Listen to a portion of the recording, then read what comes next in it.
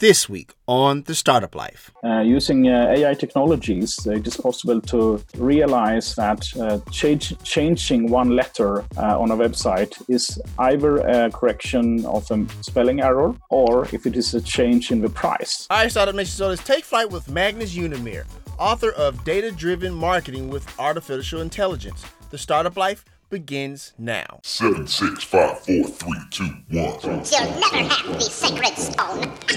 Oh, this you crazy mother.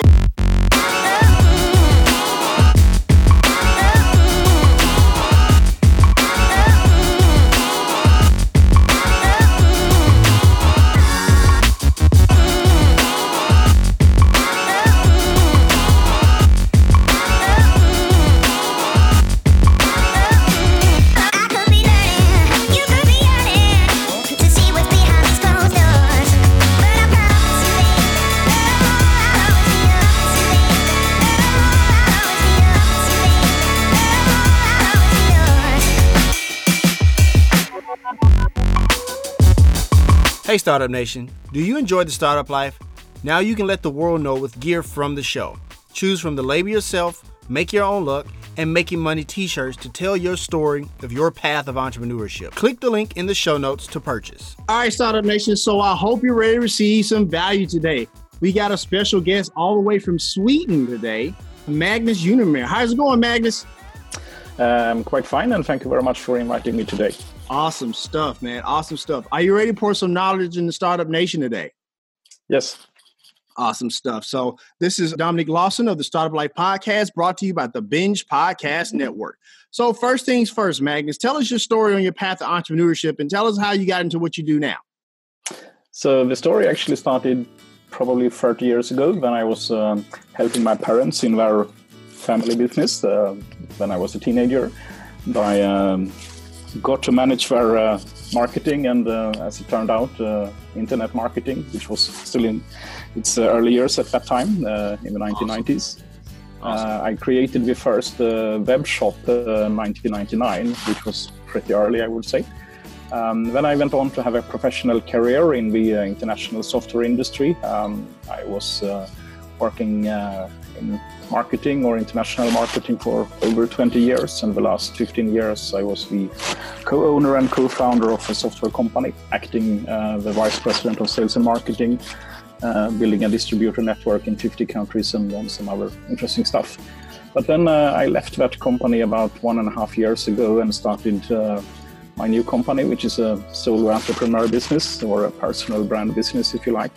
So I spend my time now helping companies automate their sales and marketing processes using something called marketing automation, which is a fairly advanced type of internet marketing where software robots can automate the sales process such that we can harvest leads from the website and we can nurture them automatically towards the purchase with a kind of virtual sales guy that handholds or nurture the leads automatically using software robots.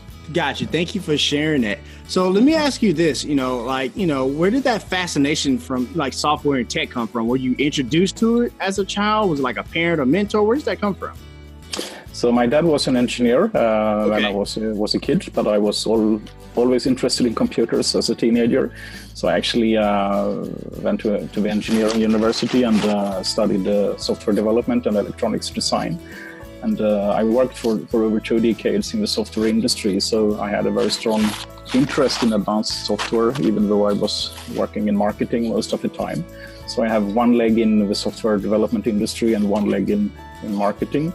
And now that I work with marketing automation, that's kind of a combination of both, because it's about using software technologies to improve the marketing results. Gotcha. Thank you for sharing that. So you really did get like the best of both worlds in that regard. So that's kind of cool. Yeah, it combines my two major interests, really. So if I can use advanced software to improve the business results for my customers, then I'm very happy and I get to work with the two things I like most. For sure. Thank you for sharing that. So, let me ask you this, man, because, you're sought out all over the world as a thought leader for your knowledge on AI, marketing, Internet of Things, and, more as because you've spoken in quite a few countries, Japan, South Korea, Taiwan, and all over Europe and here in the United States. So, Magnus, let me ask you this, man. What's the number one thing, people want you to discuss when they ask you to come speak at their seminars, conferences, or even when you give consultations? What's the number one thing they always ask you about? So I think it varies over the years. Nowadays, I'm mostly talking about marketing with artificial intelligence because it's a very hot subject, and it's a subject where not very many people know too much about it, because the people who know AI knows nothing about marketing, and the marketing guys just doesn't understand AI mostly. So I'm one of the relatively few people who have been specializing in marketing with AI. So that is a topic I'm usually invited to make speeches about these days. In terms of customers, they are usually a little bit more down to earth still, and they usually want marketing automation logic to be put in place on their website to automate their sales and marketing processes, basically to improve the lead generation and to automate the lead nurturing of those leads. So it's a little bit different dependent on when in the history we talk about and what kind of customers we talk about right now. Gotcha. Thank you for sharing that. And I think, what you provide for Startup Nation is, a look into, a lot of to what's to come, right? Like maybe they're not at that place right now in their business. Like, we kind of talked a little bit off air about for the enterprise level, but I think it's important for them to kind of see the things that's kind of coming down the pipeline. Startup Nation, we always talk about the entrepreneurial mindset and always talking about, not necessarily always just being stuck on the present, but also focusing on things to come, trying to anticipate, certain things in your industry, which can also, in this case, when we talk to Magnus, talking about anticipating those needs that maybe customers' needs, or maybe anticipating, what the new marketing may look like. So, Magnus, I definitely appreciate that for sure. I want to ask you this, man, because you've written, 5 books, which is crazy, right? So just to name some of those books: Turn Your Knowledge and Skills into a Profitable Online Business, Mastering Online Marketing, and your latest book, Data-Driven Marketing with Artificial Intelligence, Harness the Power of Predictive Marketing and Machine Learning. So, I want to dive into your latest book in just a second, but there are a few people in Startup Nation who are considering writing books for themselves, right? Can you share any knowledge or experience on your process of writing a book and stuff like that? Absolutely. So my books are published on Amazon, which is fairly easy. Basically, you write the book, you have someone to edit it, and you have someone to design the cover art, and then you just upload it. Well, you create an account with Amazon Direct Publishing, KDP, and then you upload the book. I think that I have to recommend anyone who wants to build a personal brand, including any solo entrepreneur, to write a book. It's quite easy, and even if you don't have writing skills, the book editors will turn your crappy writing into perfect copy, let's say. And even I'm not speaking English natively. It's my second language because we speak Swedish in Sweden. Gotcha. Even my books have perfect English because the book editors do a fantastic job in turning your copy into really well written words. There's one thing which is very hard in writing a book, and that is something that anyone can overcome. But the really hard thing with writing a book is turning up each day and do the work. So turn up every day and do the 1 hour, 2 hours, 3 hours, whatever you decide, and do it every day until the book is completed. The mindset to actually turn up every day and do the work is the most important part and the most difficult part. If you can do that, then anyone can write a book. Writing the book itself is not hard. Just start with a bullet point outline in Word and outline with chapters, and then you break down the chapter into sub-chapters, and then you have the skeleton of the book, and then you just add the copy to each of the section, one by one, and then you have a book. But what is really hard is the mindset to actually turn up and do the work every day. Got you. Thank you for sharing that. I appreciate that, Magnus, for sure. So, I want to dive into your latest book just a little bit. So, there's a chapter that talks about, how does marketing software use AI, that discusses gathering intelligence from your competitors as they're always leaving digital footprints. And so if I could just read a little bit from it, it says, the process of gathering and analyzing market and competitive intelligence clearly benefits from having the right tools, and artificial intelligence is well positioned to help. So I guess I'm curious, for those in Startup Nation, what are those tools? What do they exactly look like? And how can they help, whether it be the small business owner or the enterprise level like you talked about? So if you talk about the digital footprint on the internet, the major problem here is the vast number of data points. So if you take one competing company, especially if you're a larger enterprise-grade company, then the digital footprint of any of your competitors or any of the customers of that company or the employees or former employees of that company or any media site that mentions that company or any review site where there are product reviews mentioning products from that company. It's so vast number of websites to harvest, and you just can't do that manually. There is no company really that can put the staff in place to monitor all activities around all your competitors, including partners, including influencers, and everything else. And there are AI-based tools that can harvest information from hundreds of millions of websites, and they do it every day. And they kind of find the needle in the haystack by using AI to understand the meaning of English text on all those hundreds of millions of websites it's trawling every night. And it uses AI also to find which of those insights are meaningful and important to report to some human being, and which of findings or insights are really irrelevant. So take, for example, a competitor who have a pricing page on their website. Using AI technologies, it is possible to realize that changing one letter on a website is either a correction of a spelling error or if it is a change in the price. So if it's just a spelling error that was fixed, you don't want to report that as part of your nightly competitor intelligence report, let's say, because they just corrected a spelling error. Right. But if the competitor actually changed one number in the price, that is a price change, and that is very important and should be reported because that is a business insight that you want to be aware of in terms of your competitor analysis. So there are AI-based tools that can harvest hundreds of millions of websites every night.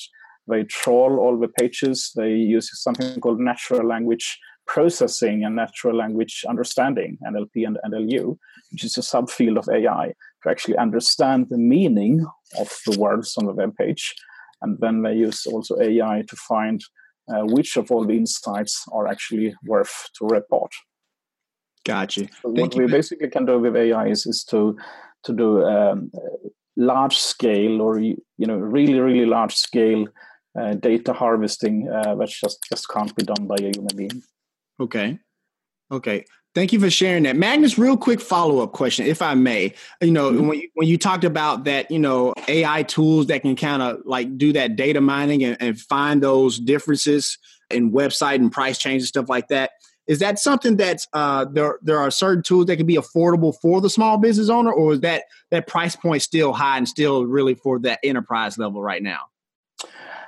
I think that specific tool or couple of tools I'm thinking about here is probably a little bit more the enterprise grade. I think they are a couple of $1,000 a month or something like that. Okay. So maybe not for the solo entrepreneur, probably I would say, but you don't need to be a Boeing or Ford to afford them, probably. But perhaps not the absolutely smallest company. Gotcha. Okay. But it's quite possible that over time that price point may come down to where, you'll be able to afford something like that, right? Yeah, it will become commodity, in the next 5 years or something, for sure. Okay, cool. Thank you for sharing that. I appreciate that for sure. So, in another chapter, big data, you talk about data being the new currency, right? You talk about companies collecting data and just kind of, sitting on it to possibly use later. You have a part that says we might find insights that save money, improve operational efficiency, or increase customer satisfaction. Without that data, there can be no insights or advancement, right? So Magnus, for those organizations that don't embrace this new doctrine, and we're talking about those enterprise levels that we were talking about earlier, for those who don't embrace that data collection tool in their business, will they still be able to survive this new landscape and business that we're in, or will they be closing their doors in the next decade or even the next couple of years? I think it will be quite tough for them, and if they have strong competitors that use a lot of data to find insights and use that to deploy data-driven decision making, then it will be quite hard. And we can see, for example, Amazon, Google, and Facebook are all dominant to the point where they almost have a monopoly situation, thanks to their data collection capabilities and for their data mining capabilities. And it is purely due to that they are so dominant as they are already. So I think it will be quite hard if you don't start to collect a lot of data and make business insights from that. Gotcha. Thank you for sharing that. And Startup Nation, the reason I wanted to ask that question, and like Magnus said, maybe those AI tools right now aren't really kind of in your price point right now, and that's okay. But I think it's also important that, as a solopreneur or a small business that has about 25, 30 employees, I think it's important to learn from Amazon and learn what the big boys are doing and try to see, maybe if you can't do exactly what they do in your business, but maybe you can replicate some of those activities in your business. Maybe you can't automate it, but maybe you can do something that somewhat replicates to give you an advantage on the people that are in your competitive landscape. So Magnus, I appreciate that insight for sure. Mm-hmm. So, let me ask you this last point, I kind of want to, take from your book. In your book, it states, when we talk about, disruption or companies and stuff like that, although this isn't strictly part of using AI in marketing, it is important for business leaders and marketers to be aware of how AI can affect them in, other ways too. If you aren't prepared for how AI might affect your company, then it won't matter how you execute your marketing plan.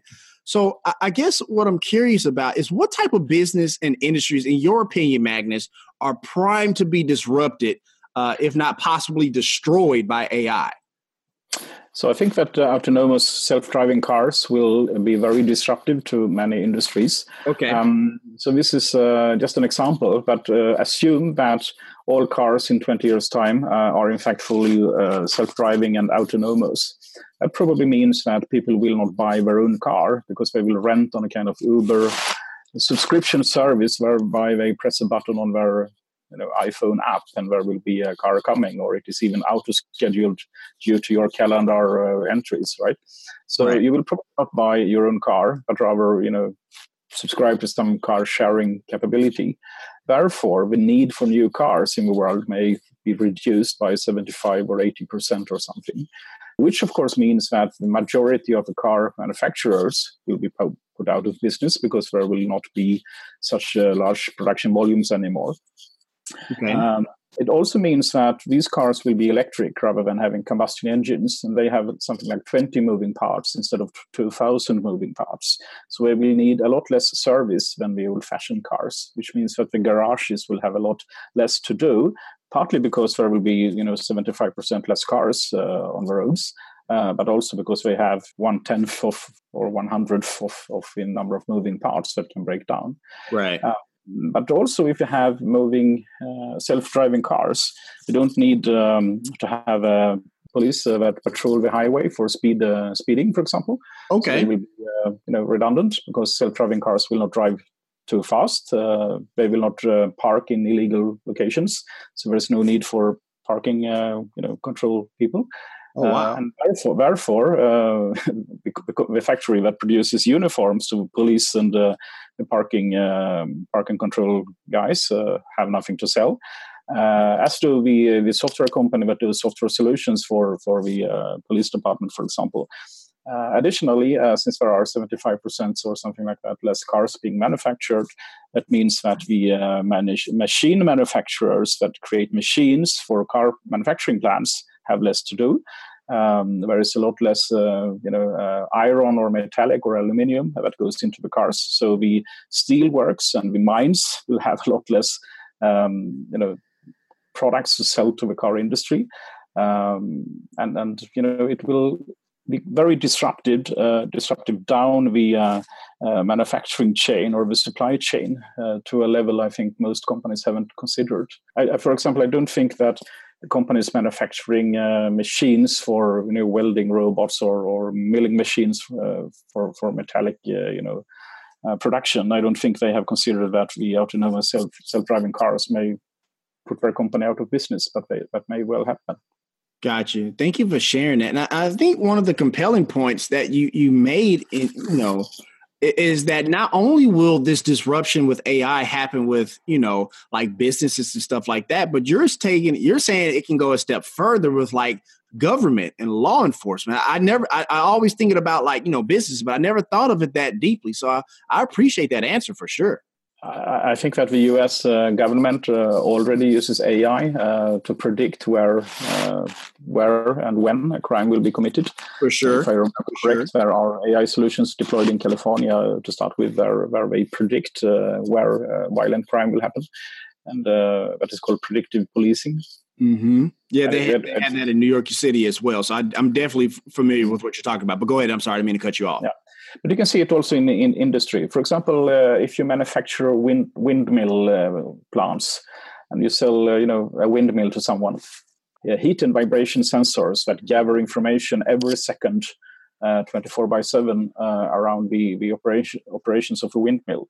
And using AI analytics, we can analyze the vibration patterns and the heat patterns and correlate that to other windmills that broke down in the past. So therefore, by analyzing the vibration and heat patterns of a particular windmill, we can conclude that this specific windmill will probably break down 3 weeks from now because other windmills with the same vibration and heat patterns did so in the past. So we can actually send automated marketing emails to the owner of a windmill and tell them to buy or order new spare parts in time. Or even send out a service technician in advance to prevent the machine from breaking down in the first place. Got you. Wow, that's fascinating, Magnus. Thank you so much for sharing that for sure. So let me ask you this really quickly before we move on. So I'm a big marketer at like a big corporation, like, FedEx, International Paper, just pick one, right? So I'm a big marketer at a big corporation. Is my job about to become obsolete when you talk about AI marketing automation? I think that AI will be very disruptive in terms of the job market to a level that probably government officials, for example, haven't really considered and should start to plan for. I think a lot of people will be put out of their job, but I think the most important thing is that the work tasks of people will probably change. So, for example, any job that is about analyzing data or making decisions based on analyzing data will be automated very soon. So, for example, SEO optimization, search engine optimization, is something that can be done probably much better by an AI robot that can analyze hundreds of millions of blog posts and compare what they have done compared to your blog post and whether or not your copy is likely to produce well on Google or not. For example, there are AI robots that can purchase ads on Google AdWords or Facebook, for example, automatically. Mm-hmm. They measure the return of investment maybe every minute, 24/7, and move the ad budget across different channels. It swaps out the ad creative automatically, and generally just optimizes the return of investment on your ad spend in real time, to a level no human being could possibly do better. Wow. So, and any job that has to do with analyzing data or making decisions based on such data analysis will probably be automated very soon. Got you. Thank you for sharing that. I appreciate that. So Startup Nation, if you want to purchase, data-driven marketing with artificial intelligence, you can purchase that from Amazon. And we have a link to the show notes for easy access. And we also have the link for all 5 of Magnus's books in the show notes for easy access as well, for you to pick that up and kind of learn about different things from not just artificial intelligence, but the Internet of Things. And we'll talk about that a little bit later. But right before we go to break, Magnus, you brought up something that I think is very important to not just the U.S. workforce, but the workforce around the world. You talked about maybe governments, particularly maybe my government, haven't prepared for a world where AI and tech and stuff like that, really take away those repetitive tasks or whatever. And so now that the term or phrase universal basic income, or UBI, is starting to be thrown around a little bit more to kind of replacing that income that people will have if their jobs are replaced with AI. So I guess I'm asking, in your opinion, how close are we getting to a world where universal basic income is a real thing? So it's a prediction, of course, and it's a guess. For sure. There is a very famous digitalist called Ray Kurzweil, who is an AI expert as well. And he predicts that by 2045, AI-based software will be, quote, smarter, unquote, than humans. So by 2045, AI software will be smarter than human beings. Wow. And, AI will then be used to create even smarter AI software that will become smarter and smarter by an exponential rate, which means that the intelligence gap between human beings and AI robots will increase very rapidly or exponentially. Such that we, by 2050 or something, are completely outperformed in terms of intelligence versus some of these AI robots. And whether or not that will actually happen, it's only time will tell. For sure. But for sure, AI software will make better and better predictions and will be able to do more and more human tasks, and they will be able to do better and better decisions, which are data-driven and fact-based, rather than based on gut feeling. And I think that probably in 10 to 20 years, we will see a very, very disruptive force in the job market, for example, but also in terms of business models.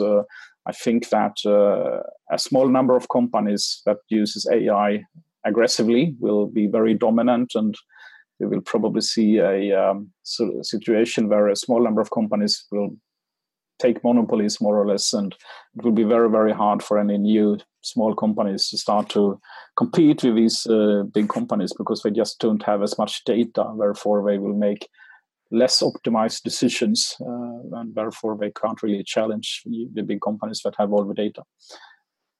Gotcha. Thank you for sharing that. And Startup Nation, like Magnus said, that is a prediction. It's not one of those things where it's definitely going to happen, but it is something that you do need to pay attention to. And Magnus, I appreciate that answer for sure. Thank you. So we're going to go ahead and take a quick break. How you like being on the Startup Life so far, Magnus? Excellent. All right, Startup Nation. So I hope you're getting great value from Magnus's content, but we got to pay a few bills. Once again, my name is Dominic Lawson. You listen to the Startup Life podcast, and it is powered by the Binge Podcast Network.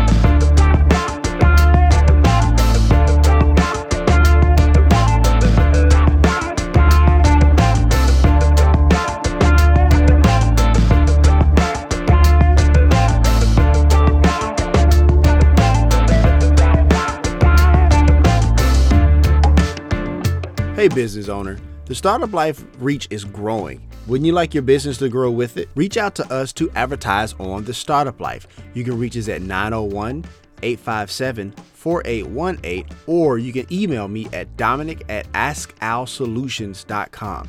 I mean, don't get me wrong, like this is a great music to have break on, but wouldn't this break sound a lot better with the same music but your business being advertised on it? Need more content from the Startup Life, you say? You can now sign up for the Startup Life All Access Pass on the Binge Podcast Network's Patreon page. There is exclusive content written by yours truly, video content where I share even more of my business philosophies, and whatever crazy content I can think of out of that crazy head of mine. And at only $5 a month, yeah, $5 a month, this is more content for you, Startup Nation, to really get ahead of your competition. So instead of upsizing that meal at your favorite fast food joint, you can now invest in yourself on your path to entrepreneurship. Click the link in the show notes to sign up. All right, Startup Nation, so let's continue. So Magnus, when people go to your website, unimere.com, they will see that you offer quite a few services. Now, I understand these services are for, mostly for the enterprise level, but you also do speaking engagements and stuff like that. But, explain to, Startup Nation what those services look like and what kind of value people will be getting. So I actually work with quite a few small and medium-sized companies as well. So I work with marketing automation, and I help companies introduce marketing automation in their business, or install it behind their website, let's say. And marketing automation is about automating the sales and marketing processes, such that we get an automated lead generation machinery from a website. We get an automated lead nurturing system that basically puts your business or your business growth on autopilot. Now, in practice, that basically means that we have to install a lead generation system on your website, and that is not any particular software product. That is a way or a concept to get more of your anonymous website visitors to tell you who they are, basically asking them to register their contact information in a form. Since no one really submits their contact information on a newsletter subscription form anymore, we need to give them a more compelling offer, or we need to find an incentive for them to register. And we do that by offering an ebook or some PDF download of some sort, or some free webinar, for example, to make people sign up for those services or those downloads. And when we have the lead in the database, we can start to nurture them automatically. We can start to send follow-up emails that build trust, build authority, educate them in the direction we want them to be educated prior to their purchase decision. And what we basically do is that we create flowchart logic that decides which type of emails will be sent to any particular person, and whatever they get onwards depends on how they have behaved now. So, for example, if we offer a free webinar, we can send our automated reminder emails 1 day and 1 hour before the webinar. But after the webinar, we can check with flowchart logic and see, did a particular person actually attend to the webinar or not? And then we send different follow-up emails to that person, dependent on if they actually attended to the webinar or if they didn't. So if they didn't attend, perhaps we send a couple of emails offering a recording of the webinar. If they did attend, we can send some emails with a soft sales message, perhaps pushing them to an online calendar where they can book a consultation call. We can also measure the activity level of every lead or website visitor, such that we get a score of how hot or warm every website visitor seems to be. So, Gotcha. For example, we can give 1 point for visiting a page. So if someone comes and clicks around and visits 10 pages on the site, they get 10 points. If they open an email, that would give, for example, 3 points. Downloading a PDF would get 10 points. And as someone clicks around and do more things, we calculate how much they are doing and assigning different scores to different activities. Compare the activity level between different leads, and therefore judge that one particular lead seems to be more interested than another one.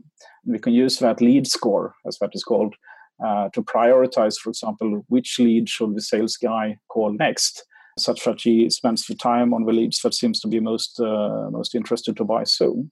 But we can also use that calculation to trigger automated email sequences. So, for example, anyone who is 25% ready to buy, as a guesstimated value, we can send a soft sales message, perhaps pushing them to a webinar. When they click around for the next 3 to 4 months, they get more points because they do more things. And when they reach 50% of lead score, then we send them a sequence of emails with a harder sales message. Perhaps we offer a free consultation call.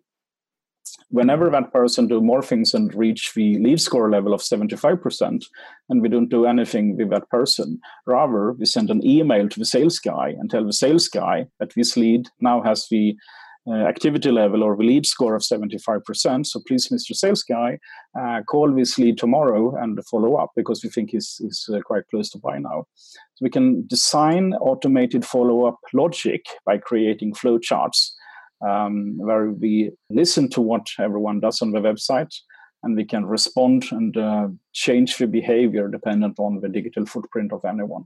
So that is basically to automate the sales process, and we do that by creating flowchart logic, and this is called to create sales funnels. We can also install Tripwire on the website. So, for example, if someone comes to the pricing page, we can detect that. and then send one or two nurturing emails to that person, maybe after 3 days, because we don't want to send the email at the very same second they come to the pricing page, because that would be creepy. So we detect that someone visits the pricing page, we wait 2 days, and then we send a sequence of 3 follow-up emails that tries to push that person over the fence and then buy, for example. So marketing automation is about creating automated systems that convert our anonymous website visitors into leads and then nurture those leads automatically to the point when they are ready to buy. Gotcha. Thank you for sharing that. And Startup Nation, as you can see, that's a lot of value that you can use in your business as you go forward on your path to entrepreneurship. Once again, that website is unimere.com. And we have a link in the show notes there for easy access. Now, Magnus, you also have like the Marketing Automation Success Formula Guide. Tell people what kind of value Startup Nation will get from that guide. So the Marketing Automation Success Formula is a formula I have put together with 5 steps, and it explains on a fairly high level what you need to do to become successful in your internet marketing, such that you can get more business results out of your website. So it's about how to build a lead generation system that converts anonymous website visitors into leads or contacts in your lead database. It explains how you could automate your sales processes to nurture those leads automatically for weeks or months. Even if they never come back to the website again, we can still contact them using email, for example, and nurture them for months. It also explains how we can install Tripwire and become data-driven, such that we can trigger more follow-up sequences dependent on what people do on the website, for example. And it also explains the value of integrating other IT systems with your marketing automation system. For example, to integrate webinar platform, online calendars, CRM systems, e-commerce platforms, such that the marketing automation system can make really smart decisions on what to send to any specific person at what specific time. So it's about sending less emails, it's about spamming less, and to improve the customer experience by becoming more relevant and sending the right information to the right person at the right time. Got you. Thank you for sharing it. I appreciate that for sure. And Startup Nation, that link for the Marketing Automation Success Formula Guide is there also. That link is there in the show notes for easy access for you to click on and get that value from Magnus and his website for sure. So Magnus, on your website, you also have a blog where, we can go back to AI for just a little bit. On your blog, you talk about AI and fundraising for nonprofits.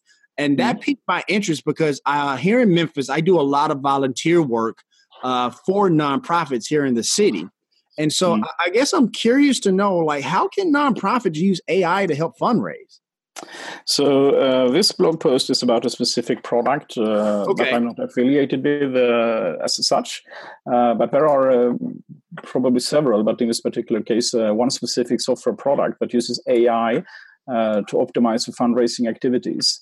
And it basically has to do with understanding what outreach to make to every specific person you would invite to a fundraising event, how much money to ask for, with any specific person, and which kind of offer most likely will resonate well with any specific person. So it's about personalizing the outreach and trying to contact different donors in different ways. And that will then optimize the total amount of money being collected for the fundraising effort. Got you. Thank you for sharing that for sure. Now, Magnus, you've also created a Marketing Automation Made Easy course that small businesses can use as well. Tell us why you made that course and what can purchasers expect from taking your course? Yeah, so I think that a major problem with marketing automation, there's actually 2 major problems with marketing automation. Okay. One is that many people, even experienced marketers, don't know that marketing automation exists. Okay. So they don't know what they don't know, so let's say. For sure. But if they know what marketing automation is, some people seems to be quite intimidated because it's about creating flowchart logic and it seems like really, really spooky. So I have found that there is a huge need for training materials on what marketing automation is and how you can use it to automate your own sales and marketing processes. And therefore, I created this online course, which is over 70 videos, in fact, that will teach you everything on marketing automation. And it starts on a very basic level. Anyone will be able to follow along. And in the end, you will have a fairly good grasp of even the more advanced concepts. But it's a good overview of what marketing automation is, what it can do, and what you can expect from marketing automation software products you may want to buy for your own business. Gotcha. Thank you for sharing that. I appreciate that. And once again, Startup Nation, that link for the course, if you want to sign up for it, is there in the show notes for easy access as well. Now, Magnus, you wrote a book talking about the Internet of Things. And Startup Nation, if you're not familiar with the Internet of Things or IoT, essentially it's one of those things where you're like your everyday objects, from like your refrigerator to a multitude of TV and a multitude of things that's kind of connected and like has data that can be retrieved and stuff like that. Magnus, did I explain that correctly? Yes, it's about connecting ordinary products to the internet. It can be anything from kitchen gadgets like the microwave oven, the refrigerator, to the burglar alarm, or even the light bulbs. Nowadays can be for sure. Thank you. Connected. It's about the connecting industrial machinery. Pretty much anything that has any sort of electronics inside it. Gotcha. Yeah, and so I wanted to kind of have that definition before I ask my next question. But I want to share a short story. Well, not a short story, but just add some anecdote to it. So the thing is that, like, when we talk about that, the Internet of Things, I found it extremely fascinating because I first found out about it when they were talking about, that, doctors can use it in the medical space to kind of see how, like, if you break a bone, you have a cast, like you have things in the cast that can kind of monitor the healing process almost in real time. And I actually have, from my time in the Army, I developed a heart condition. So I have an ICD, or a pacemaker, if you will. And so I know it's connected to a device that sends that information to where I don't have to go to the doctor. It sends the information to the doctor so they can see, how my heart is doing and monitoring and stuff like that. However, what does scare me about the Internet of Things is the fact that, like, you hear people who have like pacemakers or a medical device like mine, and those things getting hacked, right? And so I guess what I'm curious about, and just, kind of your opinion, is there an ethical limit for how far-reaching technology should go? Yes and no. I think the ethical limit is maybe not so much related to the ethical limit by itself, but rather because of the security problems related to Internet of Things and other Internet-connected stuff. So I don't think it is by itself a problem that your pacemaker is connected to the Internet. Mm-hmm. But if the device is insecure, then that can create some serious consequences.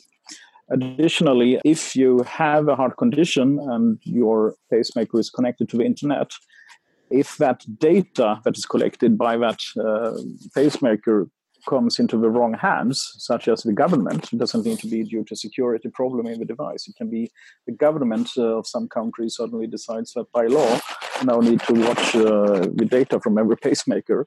And therefore the government, if it's a not very nice government, may then start to make conclusions about you based on data that is harvested from internet-connected sensors, perhaps even inside your body. So, for example, you may not be able to buy an insurance if your pacemaker indicates that you have a more serious heart condition than expected, for example, and therefore the insurance company refused to give you health insurance. Yeah, so I think the problem of actually connecting devices to the internet is by itself not an ethical problem, but the data that can be spread to the wrong hands from those IoT devices can well become even a serious ethical problem. Yes. Got you. Thank you for sharing that. I appreciate that. Really quickly, Magnus, indulge me a little bit here because I like video games, right? Love video games. I always have since I was a kid. And virtual gaming is starting to become, really, gain steam in the video game space. And AI has got even more complex in video games over the years. So I guess, how do you see gaming being pushed to the limit by AI over the next couple of years? Like, how far do you think AI can really make video games better, different, or whatever the case may be, in your opinion? I think it will be used probably to make the scenery much more, let's say, real. Okay. Objects or animals or people inside the game will probably act and react much more humanly. I think we will feel much more inside a real world as opposed to just a virtual world, because the virtual world will act, look, and behave so much more like the real world, probably. Gotcha. Thank you for sharing that. So, Magnus, I know that you travel a lot for work, but where do you like to travel for leisure, just for fun? I love Southeast Asia. Okay. I've been to Southeast Asia, a couple of times every year since 25 years. And my brother lives in Singapore, so I kind of had to go there a couple of times every year to visit him, right? Gotcha. But I love very much some of the more remote islands of Thailand. Laos have some very, very nice scenic villages in the mountains. Vietnam have some really, really nice islands. Indonesia as well, Bali, Lombok, for example. And even Philippines have some fantastic tropical beaches. So I enjoy staying anywhere in Southeast Asia, really. Gotcha. Thank you for sharing that. So, Magnus, I think all entrepreneurs have a superpower. What's yours and why? I think that I don't give up. I just continue to spend more hours, throw more hours on the problem. Which maybe can sometimes be a problem as well, because fair enough. You need to have rest sometimes. But I don't give up. I just put in more hours to solve the problem. Gotcha. Thank you for sharing that. So before I ask you this last question, Magnus Unnemeyer, I just want to say thank you so much for coming on the show. I think you gave some amazing content and some valuable content, in the world, in the space of like AI, the Internet of Things, and how tech is really changing our businesses and, in some instances, like you said, our government. So I really appreciate you sharing all of that today, for sure. And once again, this is Dominic Lawson of the Startup Life Podcast, brought to you by the Binge Podcast Network. So my last question, Magnus, I'm actually going to turn my microphone over to you, and I want you to talk to Startup Nation, because there's an entrepreneur who's about to give up, and they really need that motivation to keep going. Give them some words of encouragement today. So I've been an entrepreneur myself for 20 years or so, and I know very well how hard it can be, and perhaps too well even. But if you pursue your dream and you actually keep doing it, eventually you will reach success. You may have to pivot once or even twice, but there will be no success without the pain first. I hear that. Thank you for sharing that. And that's going to wrap up this session of the Startup Life. Did you enjoy being on the show, Magnus? Very much so. And thank you so much for inviting me as well. No worries. No worries. All right, Startup Nation. So here's my final take. When it comes to Magnus Unnemeyer and what he brought to the Startup Life today, I think of two things. One is, don't be afraid to find that one thing that you're good at and really drive that point home. Startup Nation, a lot of times as entrepreneurs, we try to do multiple things, and sometimes we have to do multiple things. But, Magnus is a thought leader and a go-to person when it comes to artificial intelligence, and he owns that. The second thing is, Startup Nation, that look, just because you can't afford something like Magnus's services and stuff like that does not mean you can't at least learn about artificial intelligence or things that are coming down the pipeline, because just because you can't afford it now doesn't mean you can't afford it later. And when you can afford it later, that means you're already in the know on how to use artificial intelligence or anything else for that matter and really propel your business forward. If you want to let us know what you think about the show, have an idea for a show topic, or like to advertise on our show, please send us a message on the Startup Life Podcast Facebook page. And while you are there, like and follow our page as well. It's a way for us to engage with you, Startup Nation, and really grow our community. The link is here in the show notes. Subscribe to the show, as it can now be heard on Apple Podcasts, Google Play, Stitcher Radio, Spotify, or whatever your favorite platform to get your podcast on. If you are listening on Apple Podcasts and you find our content valuable, please give us a 5-star rating, as it will help us climb the charts and help more people find our show. Also, don't forget to sign up for the Startup Life All Access Pass to get exclusive content. This is exclusively on the Binge Podcast Network's Patreon page. And hey, if you have an idea, be about that life. The Startup Life. I could be lying, you could be honest.